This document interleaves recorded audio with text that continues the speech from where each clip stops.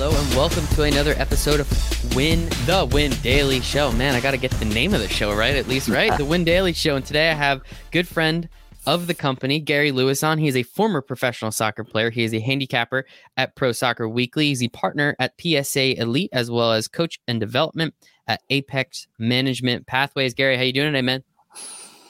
Good evening, Michael. Yeah, everything's good, buddy. Everything's really good. The weather's changed over in the UK, as we were saying before. Back to normal Manchester weather, which is, drizzle, some heavy rain, cloudy and dull, which is a typical British summer. So we're just sort of trying to fight our way through the rain today. But everything's good, buddy. Premier League's back up and running. So, things are starting to take a turn for the better over here, definitely. As I told you before, I would trade soccer for weather. I trade any sport for weather at this point in time because I've been stuck in my house anyway. So the weather really doesn't matter. It just depends if I have my windows open or my air conditioner on. So hopefully you're enjoying the heck out of that either way. So Gary, the first question I have for everybody on the Win Daily Show is, what do you do to make sure that you're winning each and every day?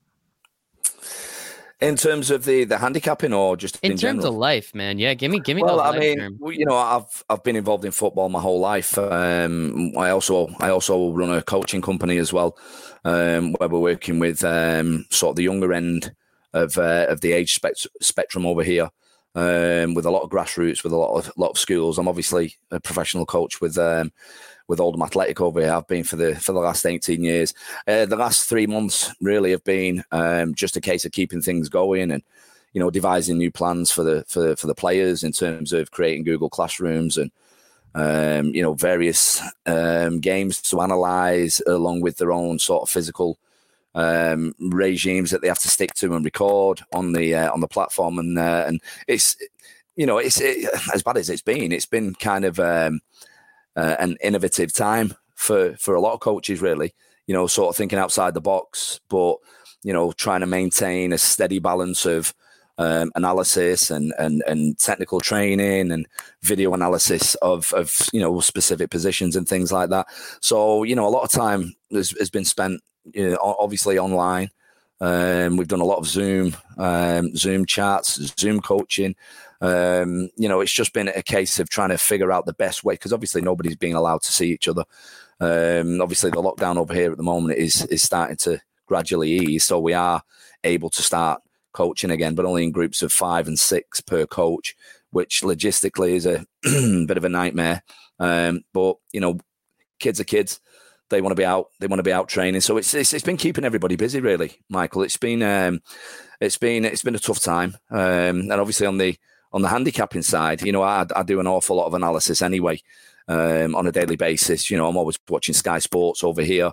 I listen to the talk shows. I follow all the trends and obviously do a lot of research on, up and coming fixtures and things like that. And obviously having a feel for what's actually happening out there. Obviously, although, the Bundesliga have definitely thrown a few curveballs, as you guys like to say, over the last couple of weeks, with a lot of teams down in tools, it seems. But no, it's been busy. It's been busy, which is a good thing. So I have to ask, I mean, you rattled off a bunch of stuff that you're doing, and we're going to talk about most of them, if not all of them, at some point during, our conversation here. How do you make sure that your processes and your structure are in place so that you can not just do all these jobs, but do all of this at a very high level? Well, there's not enough hours in the day sometimes, that's for sure. I mean, as you can imagine, the general soccer season over here is, sort of typically between August and any time in May. So, we have a structure, we have a syllabus that we stick to. It's something that we agree on as a club. Or as clubs, and it's part of what we call the EPPP over in the UK, which is part of the Football Association's Elite Performance Playing Programme, which basically guarantees lower clubs, a couple of £100,000 per year of funding, if everything's structured correctly. So we typically work on a sort of a 6-week basis over here. We have sort of half terms in schools over here every 6 weeks. So, we change our syllabuses every 6 weeks based on, attacking, defending, whatever systems we're playing. We're doing a lot of video analysis and things like that. So, I would imagine, sort of for 23 hours out of the 24, it's all geared around, what's going to be happening for the next week for the players. In terms of everything else, I mean, I like to keep myself into a routine. So I know where I am, you know, certain periods of the day, and I know what time I've got spare to, you know, spend on obviously the handicapping, the advising. You know, I'm constantly on the phone. We have other interests away from soccer as well. So, you know, like I say, there's not enough hours in the day sometimes. You know, we're always glad for a break at the end of the season, put it that way. And a well-deserved break. And yeah, I'm sure you do have other hobbies, but you probably don't get to talk about them too much. And I don't really think we're going to talk about them too much here either today. But no, man, Gary, I appreciate you coming on again. You know, former soccer player. So I guess, what was it like growing up in England, in the UK, and understanding, and, you know, over here, I'm a big baseball fan, so I always wanted to play for my favorite team, the Mets. What was it like for you growing up wanting to play the sport of soccer, and then actually eventually getting to the point of being in that, you know, I'll call it farm system, or those lower level leagues for a little while? Well, my father actually played professionally. He was with Bolton Wanderers when they were in Division 1, which would be the English Premier League these days. He also played for England as an under 23. Mm-hmm. So yeah, we were living probably 2 miles away from Old Trafford. You know, as a kid, and you know, he introduced me to football basically. You know, avid Manchester United fan. Obviously, I followed in his footsteps. You know, all my family were. Apart from my mother, who's from Liverpool, but she supports Everton, which is interesting at times. But I basically, it's a similar pathway to, you know, a lot of kids in the UK. There's a local team in Salford, which is a city close by Manchester, and I was playing for them for 2 or 3 seasons. And Brian Kidd, who was the one of the first team coaches at Man City, was actually a scout with Man United at the time. I think I was 8 years old, and myself and one of my friends was spotted, and it just sort of started from there, really. So, you know, my first real introduction to academy football was with Manchester United at the age of 8, and I was there for another sort of 7-8 years, and didn't quite make the grade at Man U. You know, I was never going to be sort of tall enough to play as a striker. I sort of moved my way back, and then eventually ended up signing a 4-year contract with a club called Stockport County, who were in the Championship at the time. You know, so they really give me my first opportunity into sort of the professional world. You know, and back in the day, obviously 20 years ago, you know, you've got to sort of hit the ground running. You know, you weren't really bred. You know, sort of, you know, you take your time and you progress into the first team and things like that. You know, if you move from one club to the other, you know, you're expected to be sort of almost ready. You know, and subsequently, you know, I had a good couple of seasons there, and you know, unfortunately, I was injured. It was just a complete freak accident. Just jumped up to control a ball, and I landed in a divot, and my basically my right knee collapsed. You know, there was a dislocation of the kneecap and cruciate ligament, medial ligaments. There was all sorts of problems there. So, you know, that really finished my career as a professional. I was 22 years old. Man, that obviously very unfortunate. You hear stories like that all the time. I just, there's really nothing I can say to that. You know, it just sucks. You know, maybe, you know, a few years later with technology and medicine kind of doing its thing a little bit, hopefully those injuries don't, when they do occur, they aren't just immediately career ending. We see it in football sometimes where it used to be career ending and now it's not. So hopefully it's the same for what, you know, that injury has done. But moving back in the story a little bit. So you grew up a Man United fan, and I promise I will not mistake Man United for Man City. I won't do Please that. Don't. Please don't. Not. I promise you that. So growing up a Man United fan, and then at the age of 8, having a scout there, and you know, like, do you really even know what the heck's going on at 8 years old at that point? Because I feel like you're kind of just playing soccer because it's fun, and I'm sure your parents kind of knew what's happening, but what's going through your head, and at what point did you finally realize, like, oh, wait a second, like, this is a little different than all the other kids at school? Right. Yeah. I mean, certainly in, you know, this day and age, you know, everybody knows who's going to be at any particular game on any given Sunday. But obviously back in the sort of mid 80s, you know, the infrastructure of football clubs wasn't anywhere near as what it is today, you know, in terms of recruitment and having a huge recruitment department and things like that. And that was one of the biggest things that Alex Ferguson, when he came over to Manchester, it was one of his first things was to create a recruiting team, which they would basically travel up and down the country and find the best or source the best players, and then obviously bring them to Manchester United. But no, we had no idea. We had no idea who was playing, and we didn't really care. It was just a ball, and it was us against them, and that was sort of the mentality and the attitude that we had. We were just happy to play, and we had a cracking team as well as sort of under 8s, under 9s.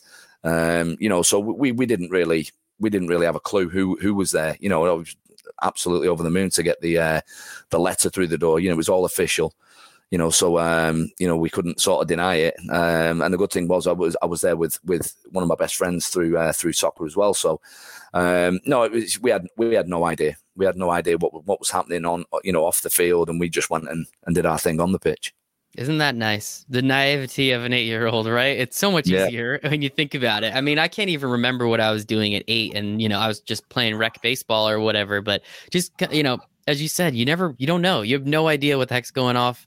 Off the field, there's a ball and it's us against them, and you're just trying to have some fun. You're an 8-year-old kid, so exactly. It's impressive that you were able to take it as far as you were. Obviously, with your lineage, with your father playing professionally, I'm sure that didn't hurt at all. But I mean, at 8, clearly somebody saw something that they said, "Hey, let's see what Gary has to do for the next few years." So as you said, you did have that injury, which is unfortunate. 22, which is very, very. I mean, I'm 28 now, and I still don't know what the heck I want to do with the rest of my life. I can only imagine at 22, assuming you're going to play soccer for a long time, and unfortunately that coming to an end. At what point did you decide coaching and development and helping others within the sport was the right move for you? Well, I think it obviously as a result of the injury, I was the same as, a lot of kids that injuries have happened to. I thought once I'm going to be a soccer player, I knew how difficult it was going to be anyway. I was under no illusions. I'm more than prepared to work as hard as I could to sort of forge a career for myself.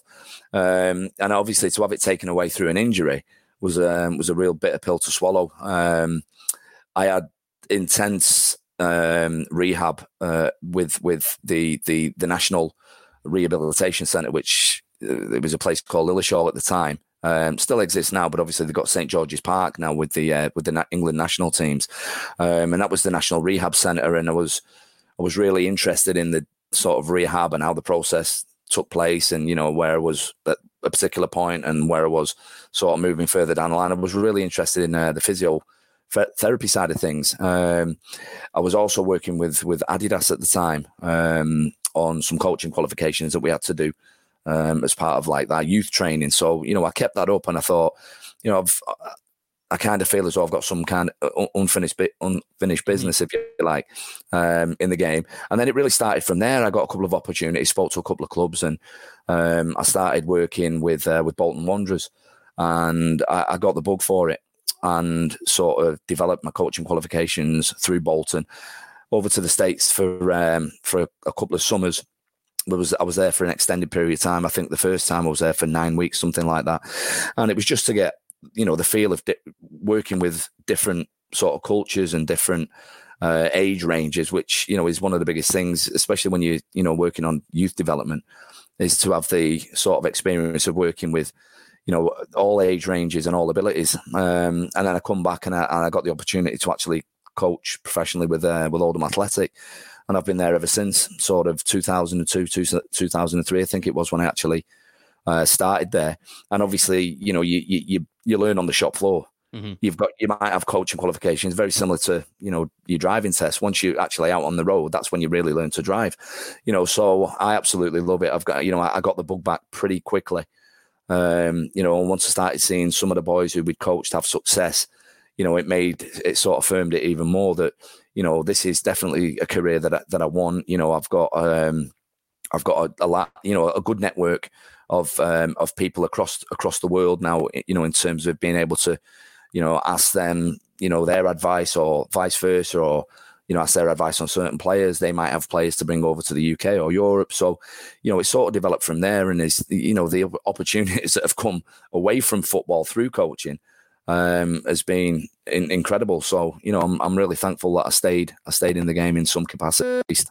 Yeah, I mean, just staying in is one of the most important things, right? Just being able to still be around it. Obviously, you can't play it anymore, but quickly we're able to, after the intense rehab that you brought up. Also, I love, hate the way America says Adidas, love the way the rest of the world says it. Adidas just sounds so much cooler. So I need to bring that up. But I think it's just very interesting in how you've been able to stay in and still fulfill that side of you, because clearly it was very important and has been and will continue to be, it seems like, for the rest of your life. It's just something that you love to do so much, which is very important. So, you know, being in the coaching game for so long, as you said, that network grows and you start to meet new people and start to do new things. So one of those things that we're going to talk about in a second is getting into the handicapping side, obviously with our good friend, Phil, Cash with Flash. Love him. We appreciate him. But there was one thing, Phil, actually, I had a conversation with him and he told me, don't forget to ask Gary about transfers and loans, because he knows a thing or two about them. Now, being here from the United States, I don't understand how transfers and loans work. It never has made sense to me. You can transfer people within your league and then they can't play against you. If I'm not mistaken, that's happened in the EPL. Just only last week, there was a team that someone had to sit out.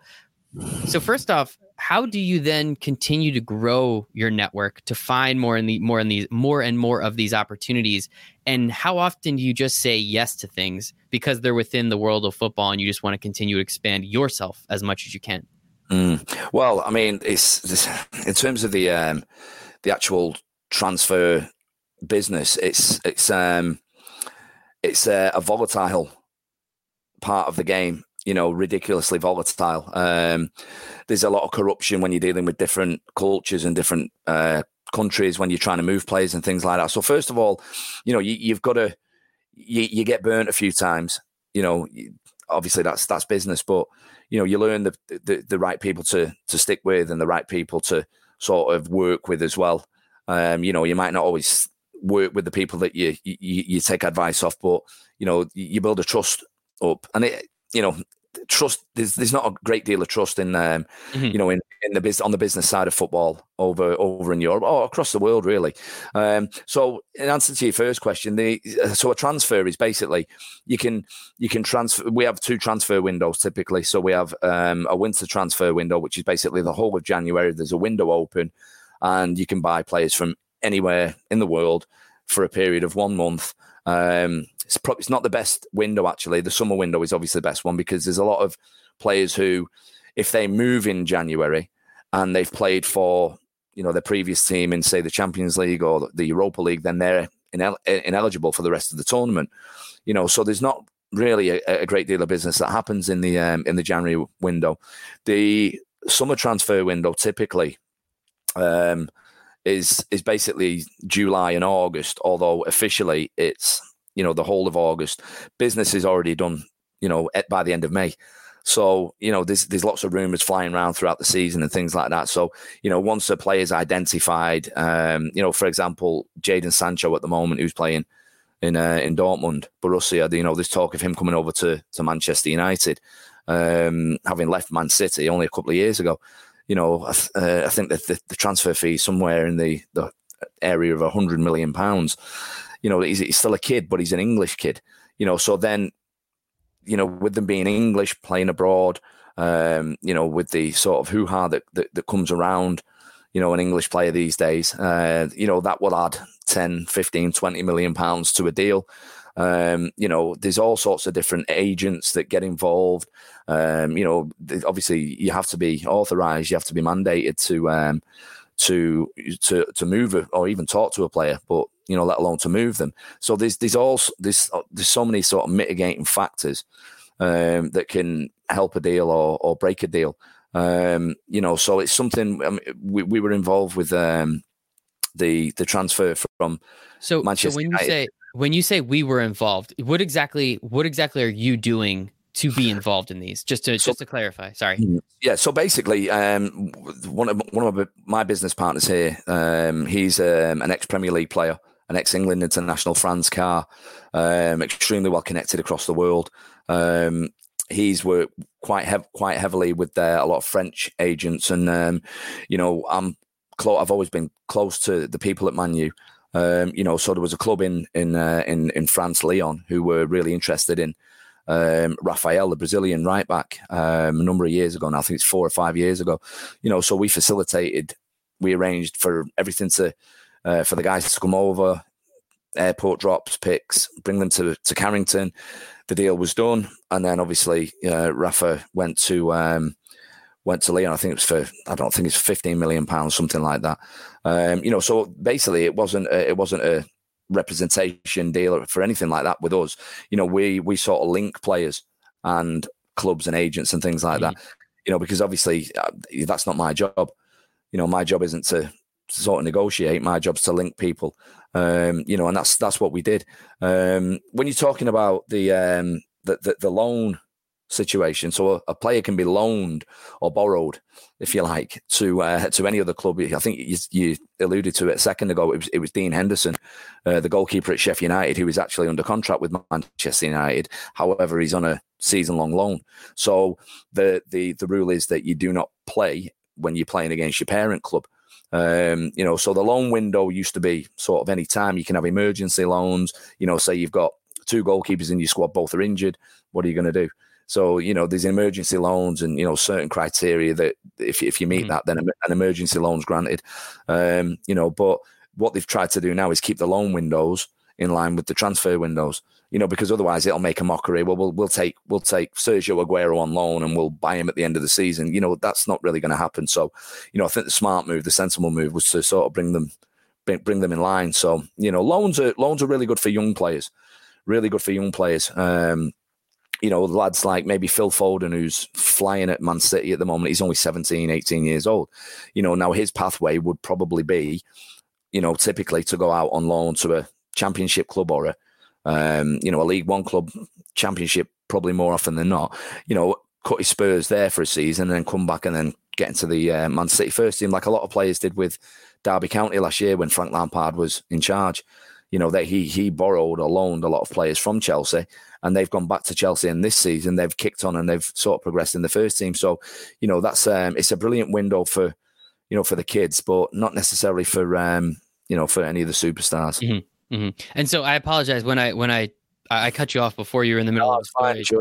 I just wanted to make sure I just understand exactly what your role in this was. But you were telling us a little story about Manchester United, if I'm not mistaken. You were talking about a player that you helped facilitate the transfer for, and it looked like it was going to be pretty juicy. So if you want to bring that story back up, I wouldn't mind listening to it some more. Yeah, well, like I say, that's what was I was talking about. It was Raphael from Man U to Leon. That should have been a really easy deal to do, but there was another agent who got involved, and there was money paid to him, and he did absolutely nothing in the deal, and I think he ended up being set up for life. So that was another sort of eye opener, which was another reason why we really gave the academy in Toronto a go. That was speaking about off air, in terms of making sure that we control and facilitate everything that happens in a kid's career, because we've got proven pathways. There's nobody else going to be involved. Nobody's going to be charging them fees for this, that, and the other. So it's like I say, it's an eye-opening world. The other side of the soccer fence, for sure.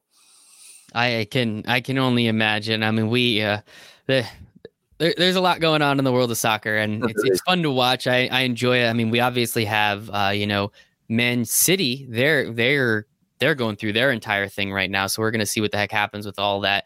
They did some illegal stuff. Quick Google search, you can figure it out pretty quickly. I think there's a $80 million number that's just there's a rounding error somewhere that some people are going to be a little angry about. But thank you for that. I appreciate the explanation on transfers and loans, and I hope everybody else listening of the American audience that doesn't know too much, hopefully they get a little information from that as well. But let's get into the handicapping a little bit. So you're a handicapper with our friend Phil, Cash to Flash over at Pro Soccer Weekly. How did you get into handicapping? Like how does somebody approach you like that, especially considering the first time you probably hear about it, you think sports betting and you're like, well, I'm involved with these players, so I really can't do that, hands off. Like how did Phil approach you, or how did you eventually get into the sport of handicapping, if I may? Well, Phil, I feel like I've known Phil all my life. I've known him less than 12 months. One of the projects that Eric, who you'll speak to very soon, one of the projects that we're involved in is a sports academy with owned by Jay Fiedler and Scott Fiedler. Obviously, Jay was a Miami Dolphin quarterback. They have the sports academy at Brookwood Camps up in Glen Spain, New York. And I was due out on the 4th of July last year, but I couldn't figure my schedule out. So I had to come out the following week, and Eric spent the first week there without me, and obviously met Phil. Told me all about Phil, so I was keen to get over and have a good chat with him, and the rest is history, really. He approached us probably December time and said, I've got an idea. He's obviously sent us links to his tennis podcast and things like that, and he explained that it's going to be a sort of handicapping podcast on the soccer, in the soccer world. Obviously there's nothing we can do in terms of betting and things like that. We're obviously not allowed to do that. It's more of an advisory role based on the leagues that I'm really familiar with over here. So I'll do a lot of research for Phil and Eric, and obviously base my research for them on the facts that I'm seeing live every day. It's been really interesting. It's been great to actually see the soccer world in a different light. I've spent more time on the Bundesliga and La Liga in the last 3, 4, 5 weeks than I have in the last 3, 4, 5 years. Obviously looking at the stats and the trends and whatever news is coming out, and it's been really good from an analysis point of view. We do a lot of analysis on single games over here. But it's been good to actually cover leagues in general. I think we started with the Belarusian league because they were the only guys who were playing. The rest of the world was closed, and these guys are still playing every week. So we had a bit of fun with that, tinkering with it. But no, I think it's fantastic. It's I really like being part of the podcast. And obviously it's getting a lot of traction at the moment. Because the obviously the picks that these guys are promoting are doing really well. So it can only get better once we really have a proper hit at it. I think Phil as a host is absolutely fantastic. He's such an easy guy to talk to on and off the field, as we say. So it was something that I'd be, I said to him, I'd be really keen to get involved and obviously give whatever advice I can. And thankfully so far it's gone well.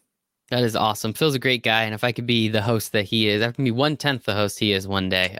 He's got a couple years on me, so I'll give him that. And he's got a few more shows. I've done I've done a couple, but I feel like he's got me by a few 100,000 at that point. But so with that, I mean, I guess what is it like for you? Again, being here in America, sports betting just became legal within the last couple of years. I'm actually here in New Jersey, so it was a little bit more. It was a little quicker over here in New Jersey than it was in other parts of the country, and it's slowly trickling.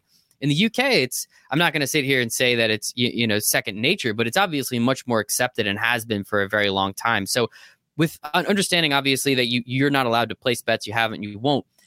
How has it been was it kind of easy for you to kind of just jump into that part of the conversation outside of, having to study these new leagues or study the leagues that you don't pay attention to too much, or was it difficult, or did you kind of just roll right into it?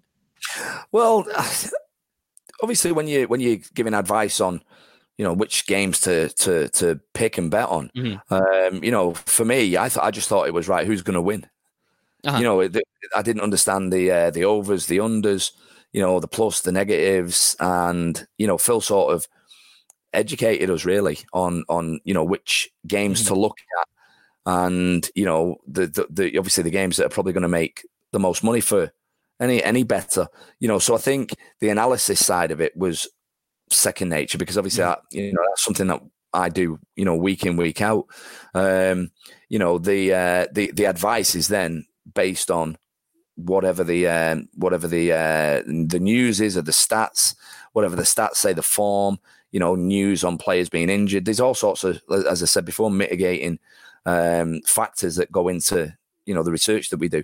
In terms of the betting over in the UK, like you say, it is second nature. There are betting shops all over the country, and there's tens of thousands of them, I would think, where you can just pop in, pick a coupon up, fill in obviously the homes, the wins, the draws, the losses, 2 from each section or whatever it may be, your trebles, your quadruples, so there's a lot of people make a lot of money over here. There's, horses are huge over here as well. There's a lot of professional horse bettors. So it's not something I've ever done. It's not something I've ever done. Obviously, being in the professional game, it's something that I wouldn't do anyway. But it's been really good in terms of having a look at the like I say, the stats and forming a basis of advice for Phil and Eric, which has been it's been really interesting. And have you seen, only doing this a few weeks now, what have you seen in terms of yourself and looking at games differently. Again, as you said, not really watching La Liga too much. You've paid attention to it more in the last 5 weeks than you have the last 5 years, Bundesliga as well. Has that done anything for you in terms of your soccer knowledge or your ability or looking at things in any different type of way? Yeah, certainly. We have, obviously, the biggest thing is there's no crowds, so you can actually hear what the players and the coaches are actually saying. It's what Sky Sports are doing over here at the moment and the Bundesliga. They're actually sort of replicating crowd noise. Mm-hmm. Yeah, they're doing that here too. Yeah, but you can actually turn that off. Oh, so you can turn that off here. That's so cool. You can hear absolutely everything. And you have sort of a central camera which is basically above the whole field. Which you can watch the whole game from. It's not just, the players on the ball or where the ball's going, areas of the field. You can actually get a full overview of every single player on the field. And that's been invaluable, in terms of what we look for and how certain attacks and the patterns are created and things like that. And obviously where mistakes are made defensively, who's out of position. It's a fantastic tool. It really is. It goes on a lot of websites that you have to pay for in terms of getting the games back. But at the moment, we can see absolutely everything.